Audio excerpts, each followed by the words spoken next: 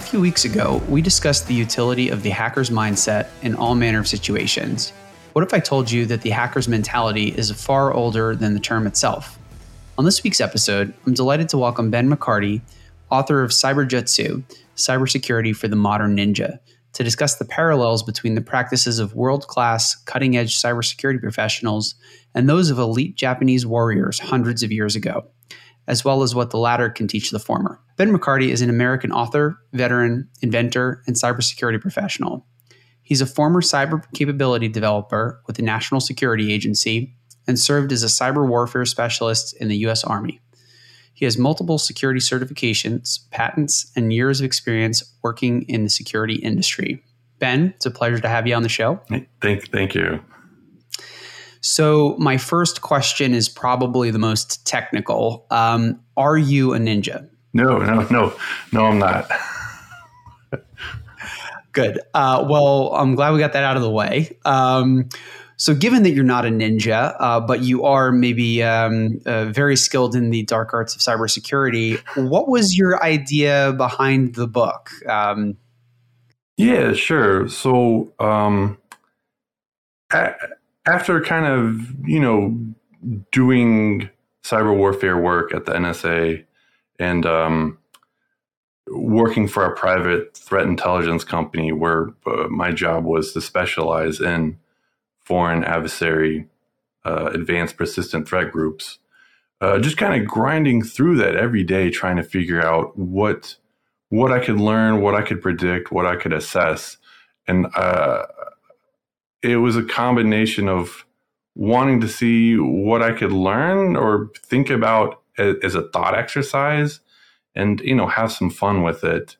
And it just so happened around the same time, when I was starting to feel a bit, like the job was starting to become a grind, these scrolls started becoming translated into English. And these scrolls are 400-year-old scrolls, written by real ninjas back in the day when they were, doing ninja stuff every day.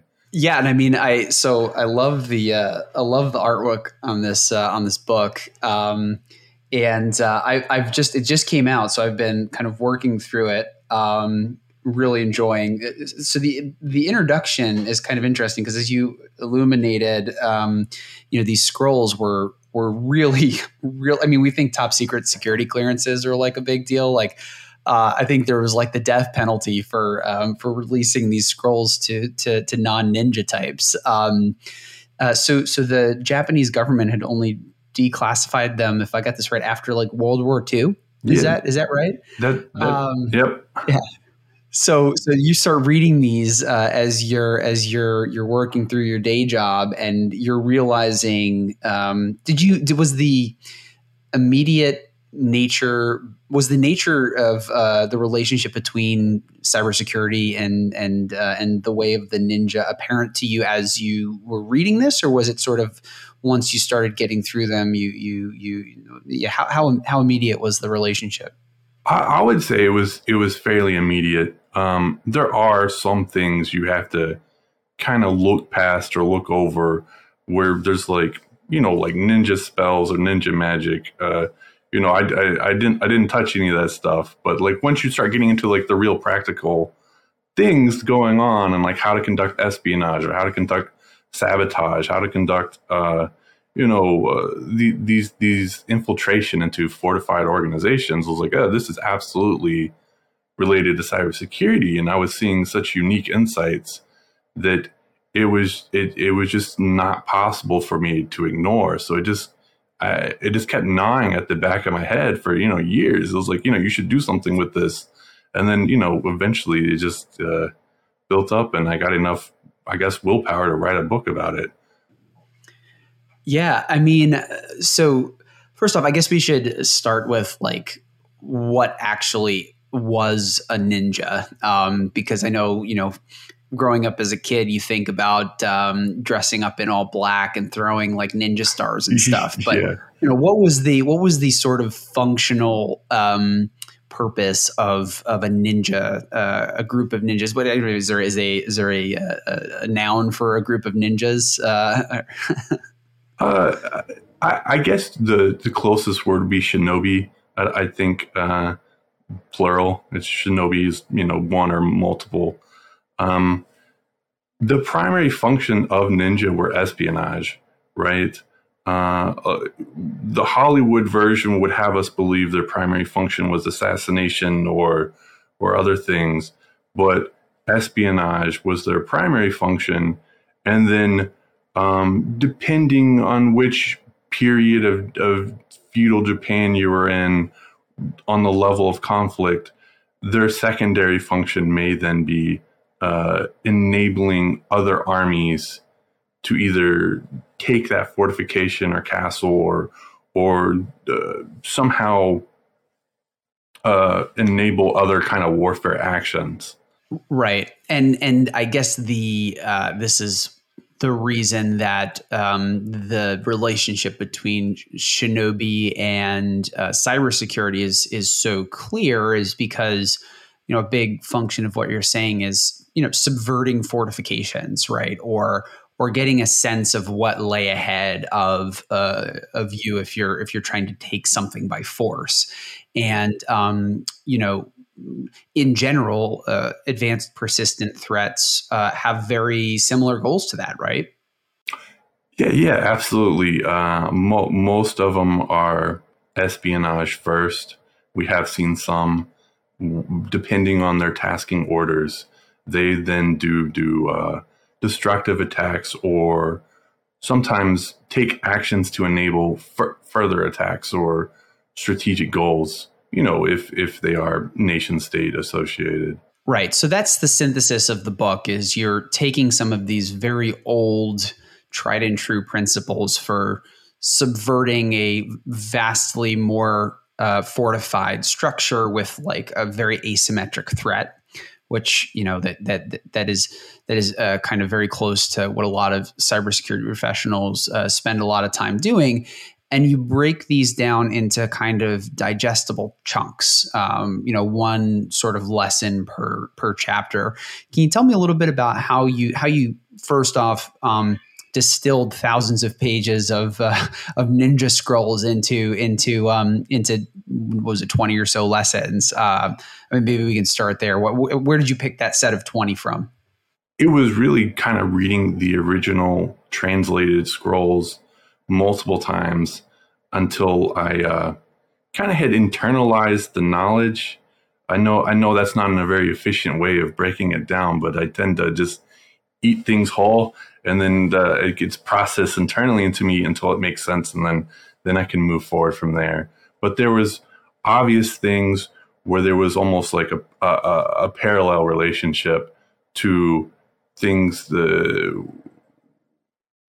you could say it was a very close analogy to cyber, or sometimes it was directly physical. There's techniques and tools talking about lockpicks. We still have locks today, and locks are still important in terms of like cyberspace because, physical access to those machines, if you allow an adversary that access, they can gain root or admin privileges. And, it was kind of the same back in the ninja days. The sensitive or protected stuff had locks on it, and they were figuring out how to pick those locks or bypass those physical locks. The more kind of like strange or interesting ones where I saw repeated advice, and I was like, well, this seems important to them, so I should try to understand why this would work in a book or what we could learn in cyberspace from this. And maybe a few of them are a little stretched, but there's still some interesting insights. The other part of the kind of chapters is I looked at the primary ninja scroll, the Banshukai, and the way it was laid out in its guidance and descriptions, and I kind of borrowed the same kind of collection of techniques and thoughts and principles. Yeah, and I mean, it definitely, to me at least, seems like something that can be digested more or less in any order. I think that the chapters seem relatively self-contained, but did they sort of build on each other in some sort of way, or did you have give me a sense of how you like laid them out? Yeah, it is. So the like in the Banshukai, right? So this is one of those 400-year-old scrolls. The guidance they kind of started with, it was written by ninjas, but to be used by a general.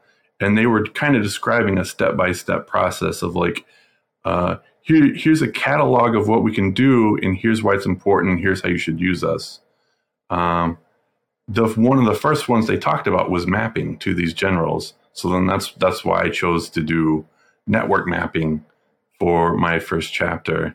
And that it made the most logical sense. And if you look at other kind of frameworks like SANS Top 20 or other guidance, it says like, hey, first thing you need to do is get that kind of asset inventory, try to build a network map, and that seemed to align with what I had previously seen or been taught. Yeah, I mean, well, the analogy is pretty immediate from like a castle or a fort to a guarded network, especially as they're traditionally designed. I mean, I think like zero trust architectures and things kind of maybe go in a little bit of a different direction, but so maybe let's dig into that chapter a little bit, mapping networks. So it says, with these maps, the general can consider how to defend and attack a castle. Okay. And, oh yeah, go ahead. Yeah. So one of the first things that I remember getting instruction on in the Army was how to do these kind of very specialized network maps. And that same instruction seemed to mirror what the ninja scrolls were saying on these maps. These weren't like typical cartographer maps. We're like, hey, we're drawing topology, and like, hey, here's its location, and here's some names and labels. It was contextualized in such a way that either other ninjas or an invading army could plan attacks. Like, hey, how many soldiers or how many people could I push through this road? Will it make a lot of noise? Will it? Is there any blind spots? Is these castle walls, like, what are they made of? Are they weak? Could I push them down? Could I burn them?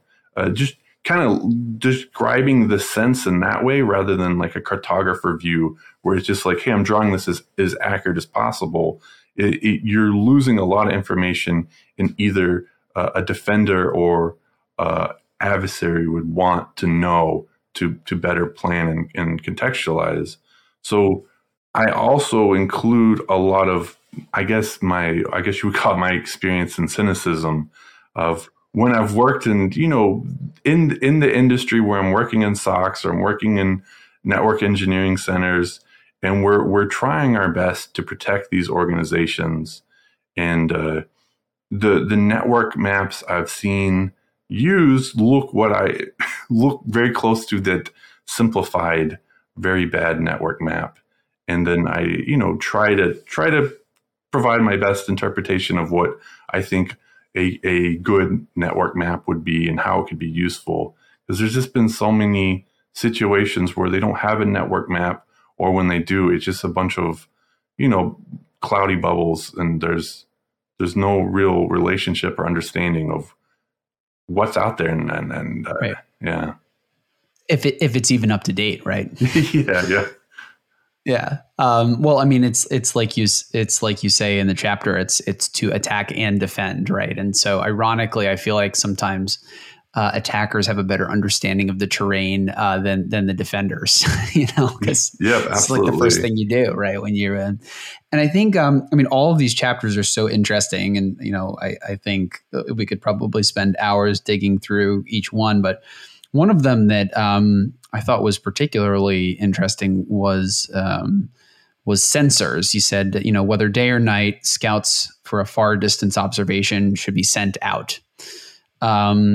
Sensors obviously have like an important interplay with the network map, right? Mm-hmm. Give me a sense of like, how did ninjas use sensors back in the day to achieve their ends, and how is that related to how an attacker can do the same thing? Yeah. So when we talk about sensors from the ninja perspective, you have to think that a a lot of these lords or generals were hiring ninjas for two purposes: one for offense, one for defense, right? Like they needed to protect their own fortifications against enemy ninja, and apparently the best way to do that was, to hire other ninja to do that. Reminds me a lot of rootkits and EDR to these days. So the castle would have already had like your typical watch post and gate guards, monitoring the main egress in and out of the castle. But these ninja scouts would have been placed at locations where the ninja believed the adversary would come from. Either there's like a certain hill, there's a certain like maybe blind spot, or a natural direction that an invading force would likely take. And they took three kind of interesting approaches to being able to detect an invading force or other ninjas. One of them was these kind of listening and smelling scouts, where they would have a trained dog with them, and they would be in like a hidden shelter, kind of camouflaged. And so the idea was this camouflage shrouded thing, they couldn't see out, and if there was any enemies coming, they couldn't see that there was a hidden, sensor, like a ninja and his dog in this occluded outpost.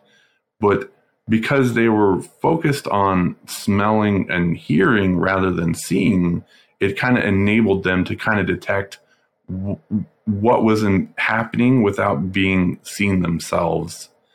And then there was this third type of sensor that's mentioned in the scrolls. It's this kind of foot scout where it's almost like you're in borderline enemy territory, or you're on the edge of your province, but then you look towards your province rather than looking at where the enemy is. And it's almost that way you can almost see the backs of the enemies as they're trying to invade. And that's like an interesting concept that I haven't seen anyone really do. Maybe with the trusted internet connections, where you partner with your ISP at like a border gateway and say like, hey, I want to know what's happening.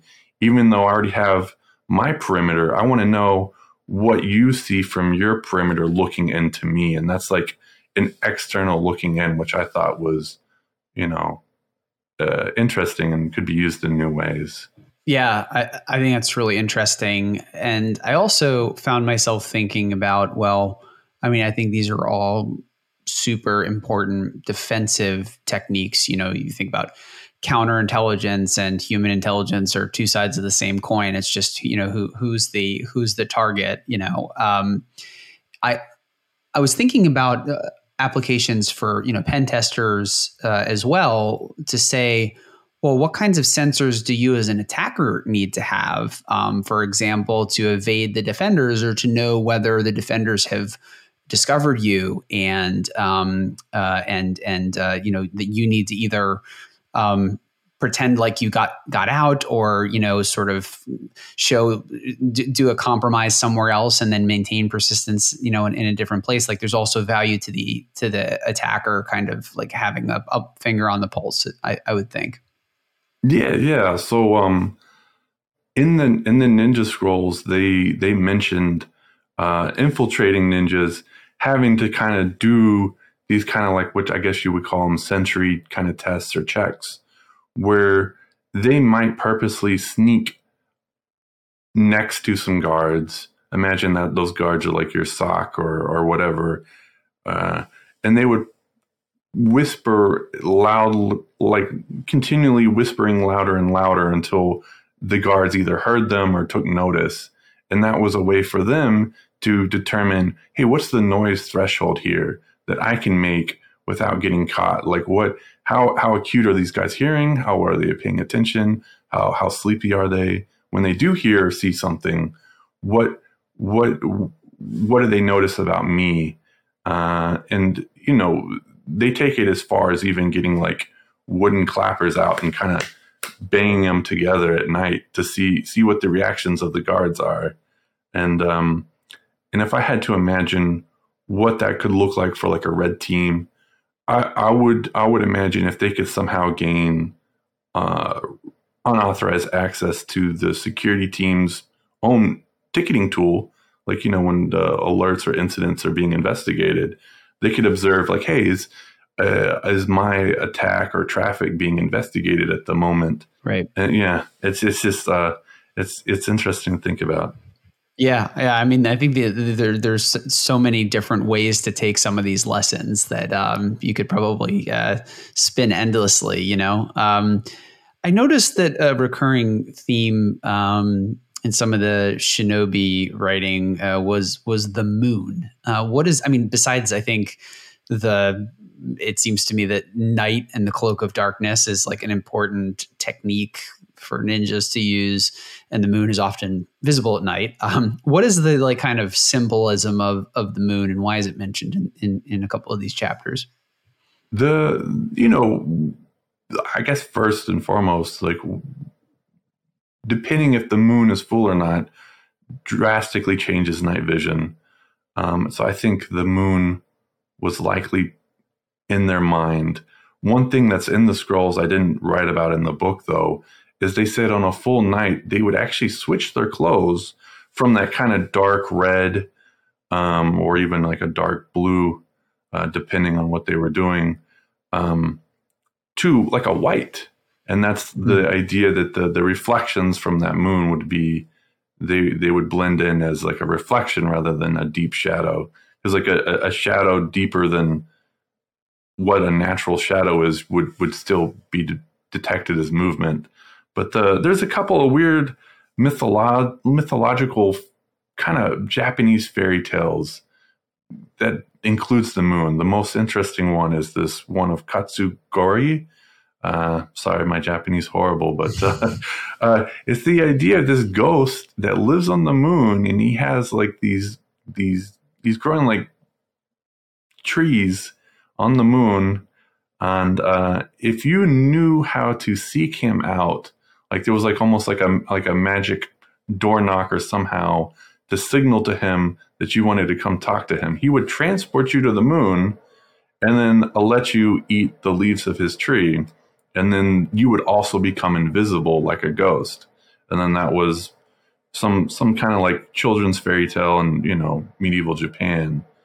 The other one was, if you can imagine at night in like coastal Japan, like a moon over the water, there might be two moons. And like there's this illusionary moon when one's the real moon, and how it kind of just plays tricks. It's just, there's some interesting ideas there.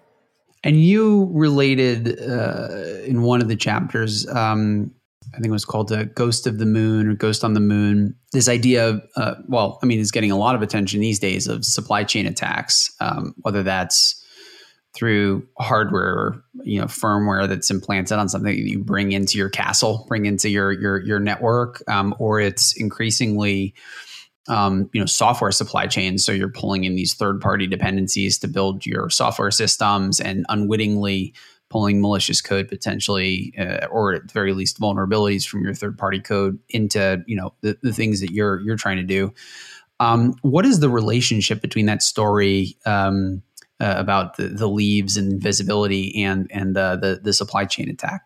Yeah, so the technique called the art of the ghost on the moon, the ninjas weren't actually teleporting to the moon or talking to ghosts, but what they would do is the same concept of getting someone in a far remote location to somehow invite you and conceal you. So what they would do is, years before the kind of need arose, they would find someone who they could plant in the enemy kind of organization or castle. And this person would be talented enough and smart enough that they could get deep into that organization, be trusted and have enough influence to maybe see what the private plans are, but also have enough control that they could come or go freely or communicate freely without suspicion. So when maybe this faction or this castle finally did become under attack, the ninja could contact his plant that he had planted there several years prior and say, hey, can you help me get in, or tell me what the Lord's thinking, or where's the weak spots, like where's, or do something on my behalf to help me get in and infiltrate. And this is that idea, that kind of ghost on the moon. But when we start to think about like hardware implants, right? I compare it to trying to find a ghost on the moon with a telescope. Like if you're looking at these hardware circuits with a microscope or an X-ray, and you're trying to find something out of place, is there something on this motherboard that's allowing remote access over some kind of unfiltered or unauthorized channel that would allow remote access compromise to my machine? It's gonna feel harder than a needle in a haystack, because some of these can be embedded under such chip layers that it may not even be visible under a microscope, and it just seems so hard to find. They're putting ICs in like the vias of PCBs now, so it's not even on the IC; it's like in the actual printed circuit board. I mean, it gets so ridiculously hard to try to find things in hardware. Yeah, absolutely. Another chapter I really liked was Fire Attack, because you think about espionage, you think about intelligence community groups, you think about ultimate stealth, right? You think about an organization that if it had its way, you just never know about it. You never hear about any of the operations that it does. It's just flying low and slow and never gets caught. But Fire Attack was and there are a lot of chapters that sort of deal in that kind of an idea. And then Fire Attack starts with this parable that says, first, it is easy to set fires. Second, it is not easy for the enemy to put out the fire. And third, if your allies are coming to attack the castle at the same time, the enemy will lose any advantage as the fortifications will be understaffed. And so this is quite a different kind of access, I think, from a lot of the book. Tell me a little bit about your inspiration for this chapter.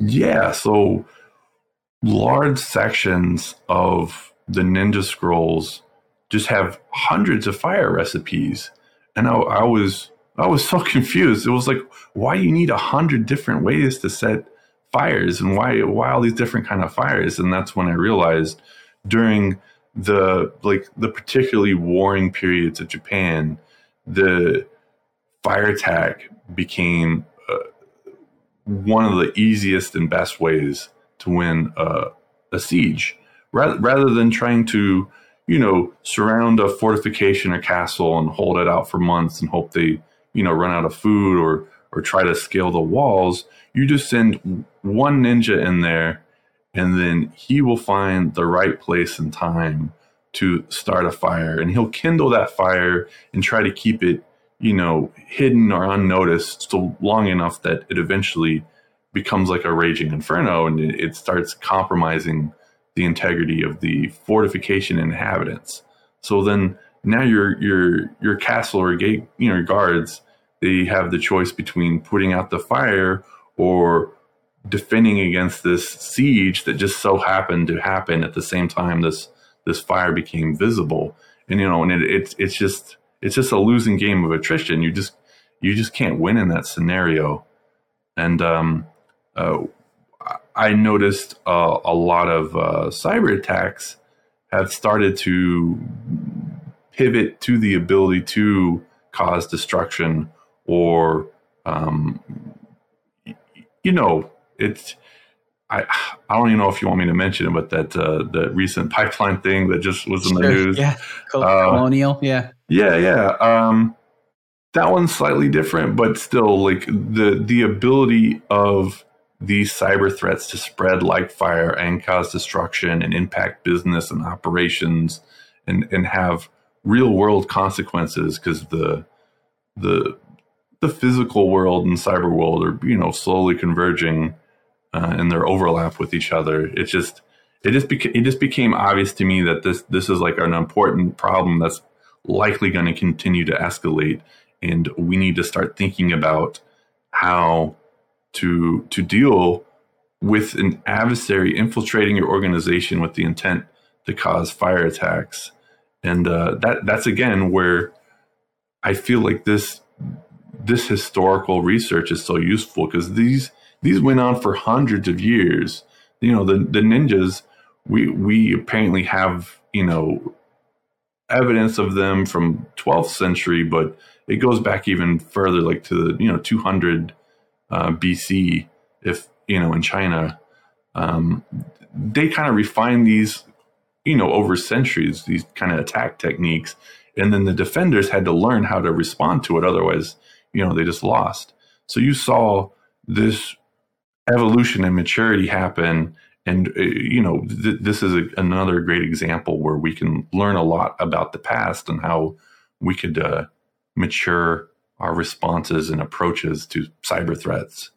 Right. Yeah. And I think you touched on a really important theme, which is not only, in the Colonial Pipeline example, you had both ransomware and OT impacts, operational technology, but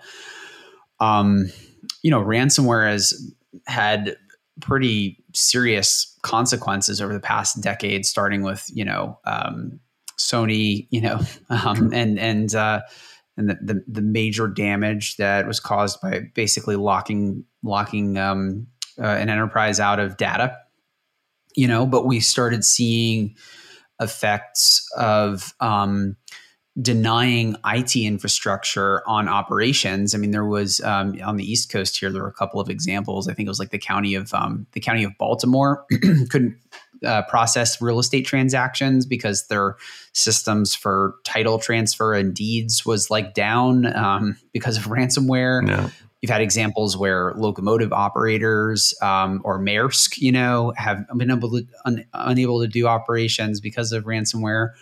But now with the convergence of operational technology systems and IT systems, now it's just not just like a denial of a system, but there's a potential for an attacker to actually repurpose functionality in the system by issuing it commands, kind of gaining control and issuing commands to this OT, where you can cause physical destruction in the real world. We saw some pretty bespoke examples of this, in the news with various attacks against some nation state nuclear reactors and that sort of thing. But we're seeing real attacks against municipalities, right? And it's not like it's like super sophisticated stuff necessarily. I think the Oldsmar water supply was like a TeamViewer instance that was just out on the internet, but yeah, so I think it's a really topical chapter. What are some of the things that, putting on the defensive hat for a second, what are some of the things that we can do to become more resilient against the fire attack? Yeah. So if we look at what the kind of historical scrolls recommended, they first said, you should try to fireproof your fortification. In the earlier periods, most of these fortifications were just made of wood. So they're it takes time to build like a proper castle made of stone. But they also had a lot of fire teams and kind of like fire watch, constantly patrolling, looking for fire. And I think they practiced kind of like fire drills, right? Like, hey, if there was a fire, let's make sure we have the capability to put it out. I don't think anyone's really trying ransomware drills. And even if we were to do something more simple like backup drills, people will go, yeah, we have backups, but when's the last time you tested your backup? Just being able to do those kind of things, helps prepare you. Another interesting one in the scrolls is they would pre-identify certain buildings or construct the fortification in such a way that they could create like fire breaks. They're like, hey, this building is inconsequential. We could pull it down, destroy it, rip it apart real quick. So then the fire couldn't spread to more strategic or important parts of the fortification. So like, again, in this IT versus OT, there normally is a separation, but the way they've done the firewalling to allow remote access, I understand you need that information flow, but a kind of fire break line where maybe I could disconnect certain parts of the network and keep other parts operational without turning everything off, and crippling oil supply lines. That, like, I think that would be a really interesting idea on how to approach like self-propagating or replicating threats or malware. So you could self-isolate with almost like a solenoid switch, and right. Yep. It's an interesting idea, and I don't think I've seen that defensive technique implemented. But maybe we can take a page out of the Ninja Handbook. And I've seen it one place where at a federal department where they had kind of like agricultural futures information, and they were only allowed to release it at a certain time to prevent like insider trading or whatever. Right. They actually had a solenoid on the wall that then reconnected it to the network. So then all of the reporters or journalists in the room could then send their emails to their editors. So this, analysis and information could be published. But that was for a single, it was against insider trading or early notice rather than actual cyber threats. Right. Yeah, it makes sense. I also really liked the chapter about zero trust threat management. I like the way you lay it out in here, which is, you're basically going from block the known bad to stranger danger, right? Yeah. Which I liked a lot. I thought that was like a pretty interesting way of thinking about it. And the corollary in the ninja ethos was, it says here, if you enter a room from the rear and there's someone in the room who is not asleep, then they will not suspect you as an intruder. It is because those who come from the rear are not considered possible thieves or assailants. So it's the notion that there's sort of like, this perimeter out front, and that's where the enemy comes from. And if you're coming from this way, it's you're somehow aligned with me and facing forward. I don't know if that comes from like our monkey brain or something like that. Yeah. But it was a very interesting chapter. Was zero trust the first thing that came to mind when you read that in the scrolls? That one was difficult because I think it was one of the few chapters we kind of tried a couple names on because none of the names really fit correctly. I think the original name was kind of like Zero Suspicion, which isn't a thing, but that's closer to what I guess the spirit of the scrolls kind of said, is you don't allow maybe suspicious activity to happen in such a way that it could have enabled an adversary to conduct infiltration or espionage or other types of attack. So the scrolls talk about, maybe these merchants are coming and, your soldiers, they've been stationed at this fort for, months or not, if not years, and they're bored and they want some free time or they want to buy something cool. These merchants, have some business here and they're selling legitimate things, but that interaction, that distraction, that creates this opportunity where something could happen, even if this is like, just a normal merchant.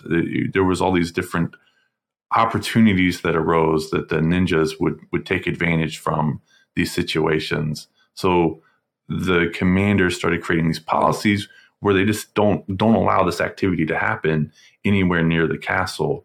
And I think about how you could kind of enable that same kind of zero suspicion or zero trust kind of threat approach for how to, let employees do what they want to do, but to, maintain a certain protection or safeguard level on your network. Yeah, I think the reason probably you found more difficulty articulating a title for this concept than some of the other ones is maybe because this is one of the frontiers of cybersecurity. It's not figured out yet, right? Like there aren't patterns built into the way that we defend and attack networks. Well, certainly attack, but defend networks that take into account this kind of technique. I think it's a challenge for defenders that we have to sort of assume. There's an assumption that traffic's good until proven otherwise, and I think we're really seeing, especially with COVID over the past year, we're seeing a blurring of the lines between inside and outside of perimeter, right? I mean, you got people that are logging in from their homes, which you should be assuming that those are hostile environments, with the proliferation of like just crazy amounts of stuff that get plugged into home networks. And taking some of these principles in mind, to me, seems like it makes a ton of sense, but I think we're still trying to figure out what that looks like in practice. But speaking of in practice, you end every one of the chapters in a way that I really liked, which was with these castle theory thought exercises. What are those, and what was your thinking behind them? Yeah, so there's a couple of thoughts on that one. One, I wanted the readers to actually kind of develop mental tools. The whole idea of, teach a person to fish versus giving them a fish. I really think kind of developing mental models and mental tools to approach problems is really key for cybersecurity, because the tech's changing so fast that I tried to keep it as non-technical as possible to avoid it turning old shelf kind of. It kind of helps put it in perspective of a problem we all understand. You have an adversary breaking into a castle. The castle has walls, and it's a ninja, and you want to stop them. Some of these ones have known answers. If you read the scrolls, you'll see how the commanders tried to implement certain ones. Other ones don't really have like a clear answer. I don't know. It's a bit of like fantasy fulfillment for me too. I don't know if you've ever thought about, what if I could go back in a time machine like 400, 500 years ago? Like, would I be super clever and I, impress everyone? Like, well, so I'm giving you that opportunity, right? You get to read what those secret ninja techniques were, and then now you're in theory going back in time, and you're trying to defend this castle against a threat you understand, right? There's no fancy technology here. It's just, people walking in through the doors.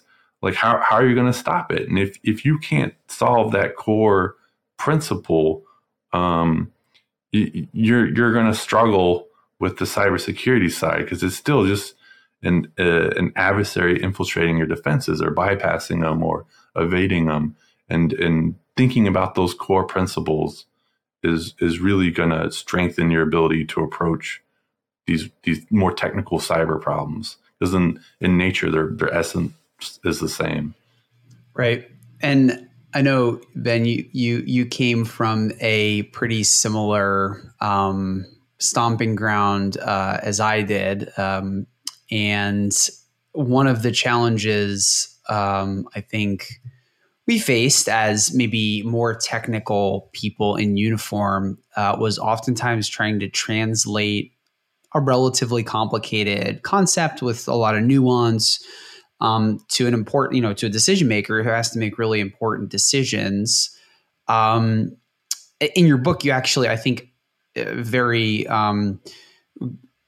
accurately describe that, a lot of problems are actually human problems. They're not technical problems. And so these folks have a lot of expertise in human problems. And so it emphasizes all the more the requirement that technical folks that are responsible for planning and conducting these operations can articulate clearly and accurately what is going on to these people. And I don't know if your experience was similar, but I've found oftentimes that physical analogies can be useful sort of at first blush, and then they get pushed a little bit and the analogy doesn't work out anymore. There are obviously, physical analogies in a lot of what you've described here, which is, sort of the castle being this fortified thing that we need to get into, or we need to infiltrate, or we need to attack, and the ninja code is about how you do that. So it makes a ton of sense. Where are the limits to the analogy? Or in other words, were there certain cybersecurity principles that you thought maybe I would really like to cover this, but honestly, it sort of breaks down when I try to, or is it just a perfect mapping and nothing's changed over the past 400 years besides we're using keyboards instead of shuriken or whatever? I don't know if I have a great example for you in terms of where these analogies kind of break down. I'll point at one where I think it was more aspirational. So in the scrolls, you'll see them talk a lot about just measuring time, like knowing what time it is. And that's very obvious to us, right? Like I'll look at a watch or look at the sun, or, kind of figure out what time of day it is. But for them, medieval Japan, knowing the exact time and being able to coordinate either secret communication or attacks with your allies was apparently incredibly difficult. So they had dozens of techniques for measuring time, and it made me kind of start to think like, well, is time that important in cyberspace as well for adversaries? I would say for operators, like if you had an operator on keyboard performing the attacks like a human, they can check the time themselves. It seems to map more correctly when we start thinking of autonomous threats like malware or certain things that are meant to kind of detonate at a specific time. Those would need access to time to operate. So the difference between like the real world and physical world is we don't control time in the physical world. The sun's going to rise and the sun's going to set. There's nothing I can do to stop it. But in a computer or, cyberspace, we can exercise some control over time, either by manually changing, the system time, or even freezing the system. If you've seen certain hypervisors, they're able to like freeze time in a virtual machine. Or, we could change our NTP servers to advertise false times. And that was like an interesting concept of like, what could we do for this specific narrow threat? And, I haven't really seen anyone try to mess with time like that, because that could cause critical, like kernel panic failures.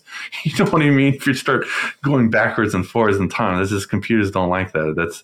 So there wasn't anything really technical for me to stand on and say this could work or this could, but like it showed up enough in the scrolls that I knew it was important, and I thought it was interesting enough to think about as a potential new defense that I hadn't seen anyone think about or talk about.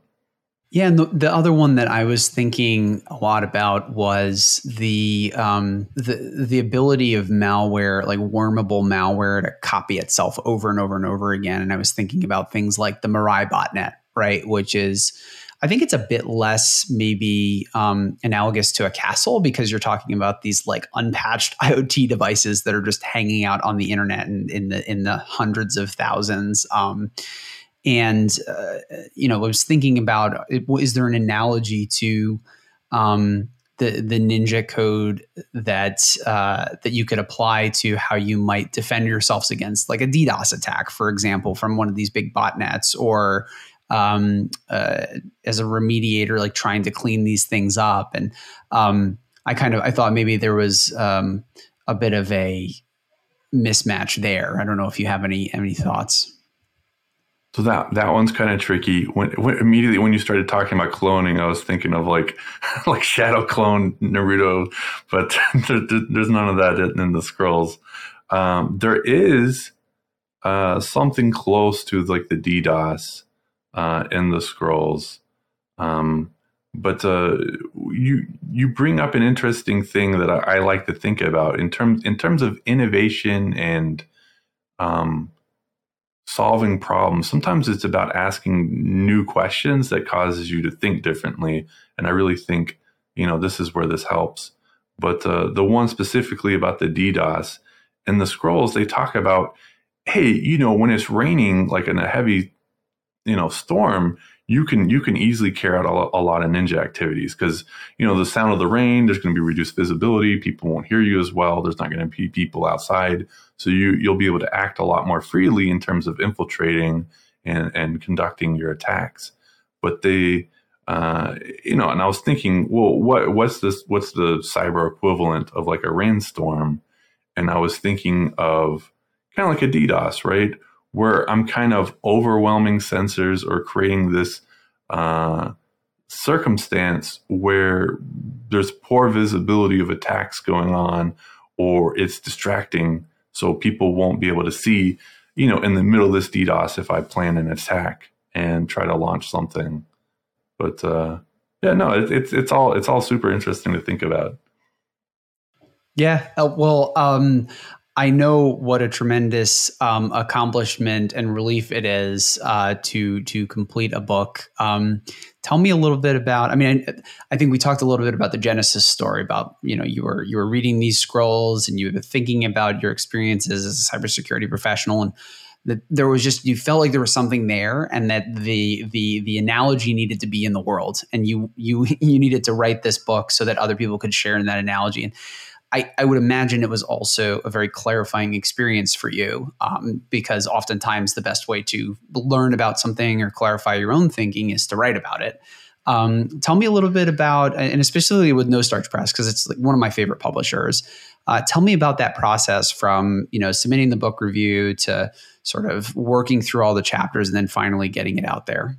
Yeah. So I had always read or heard to try to write as much as possible before submitting it to a publisher. I just, I don't have an agent. I didn't know what I was doing. So I wrote the entire manuscript, and there were several chapters where, just basic concepts like confidentiality, integrity, availability, like, I have an understanding of that. I know what that means. But when I was trying to formally put it down in like academic theory, what does this actually mean? Yeah, I did have to go and stop and like, well, let me go double check on that and like research and think about it. It was certainly enlightening, and there was certain things where in the middle of writing it, I was like, wow, this would make like a really good idea for like a patent or some kind of invention. So I would kind of edit or remove certain things. I'm like, the readers get to have this, but I'll keep this other piece for myself. I love it. And did it take about as long as you thought? I guess so. You know what I mean? I guess I'm just like my process is slow. I think I probably spent about 4 years kind of reading through the ninja books on and off until I finally made the decision, and then spent about 2 years writing it, and then another, year editing it and going through the copy editing with No Starch and kind of improving it and, trying to make it flow better. Yeah, it's a monumental effort, and congratulations! I love it. I'm looking forward to diving in a bit more. And so, where can people learn more about the book and about you? I guess I did just set up a website, but like cyberjutsu.info, you can just go there. It's a little book website, I guess, for myself. Awesome. And then do you keep a social media presence, Twitter, LinkedIn, anything like that if people wanted to reach out? Yeah, I just started a Twitter. I never touched Twitter. APT_Ben. I was trying to go like a play on words like apt, because it's short for Twitter. Not many words. but advanced persistent threat. That's me. Awesome. Yeah. Well, welcome to Twitter. And great. Well, Ben, it was awesome having you on the show. I mean, this is just such a fun and rewarding and exciting book. And I think it really, who doesn't love ninjas? Yeah. And I mean, I think it really does a great job of bridging a powerful analogy into something that is sometimes inaccessible to really technical people. So I think that's a huge accomplishment. And it's also for practitioners, for people who maybe are technical, to draw some strengths from something, we all played dress up being as kids, to that you can bring into your daily work, ways of thinking about attacking and defending networks that come from a long time ago in a galaxy far away. So it was great to have you on the show. Thank you so much, and I look forward to having you on again sometime soon. Okay. Hopefully not before you write your next one in 10 years or whatever. Okay. Yeah. Thank you. It's been a pleasure. Thank you for listening to this episode of Planes, Trains, and Tanks. If you enjoyed this episode, please consider leaving us a review. To learn more about Shift5 and our products, visit our website at shift5.io or follow us on LinkedIn and Twitter.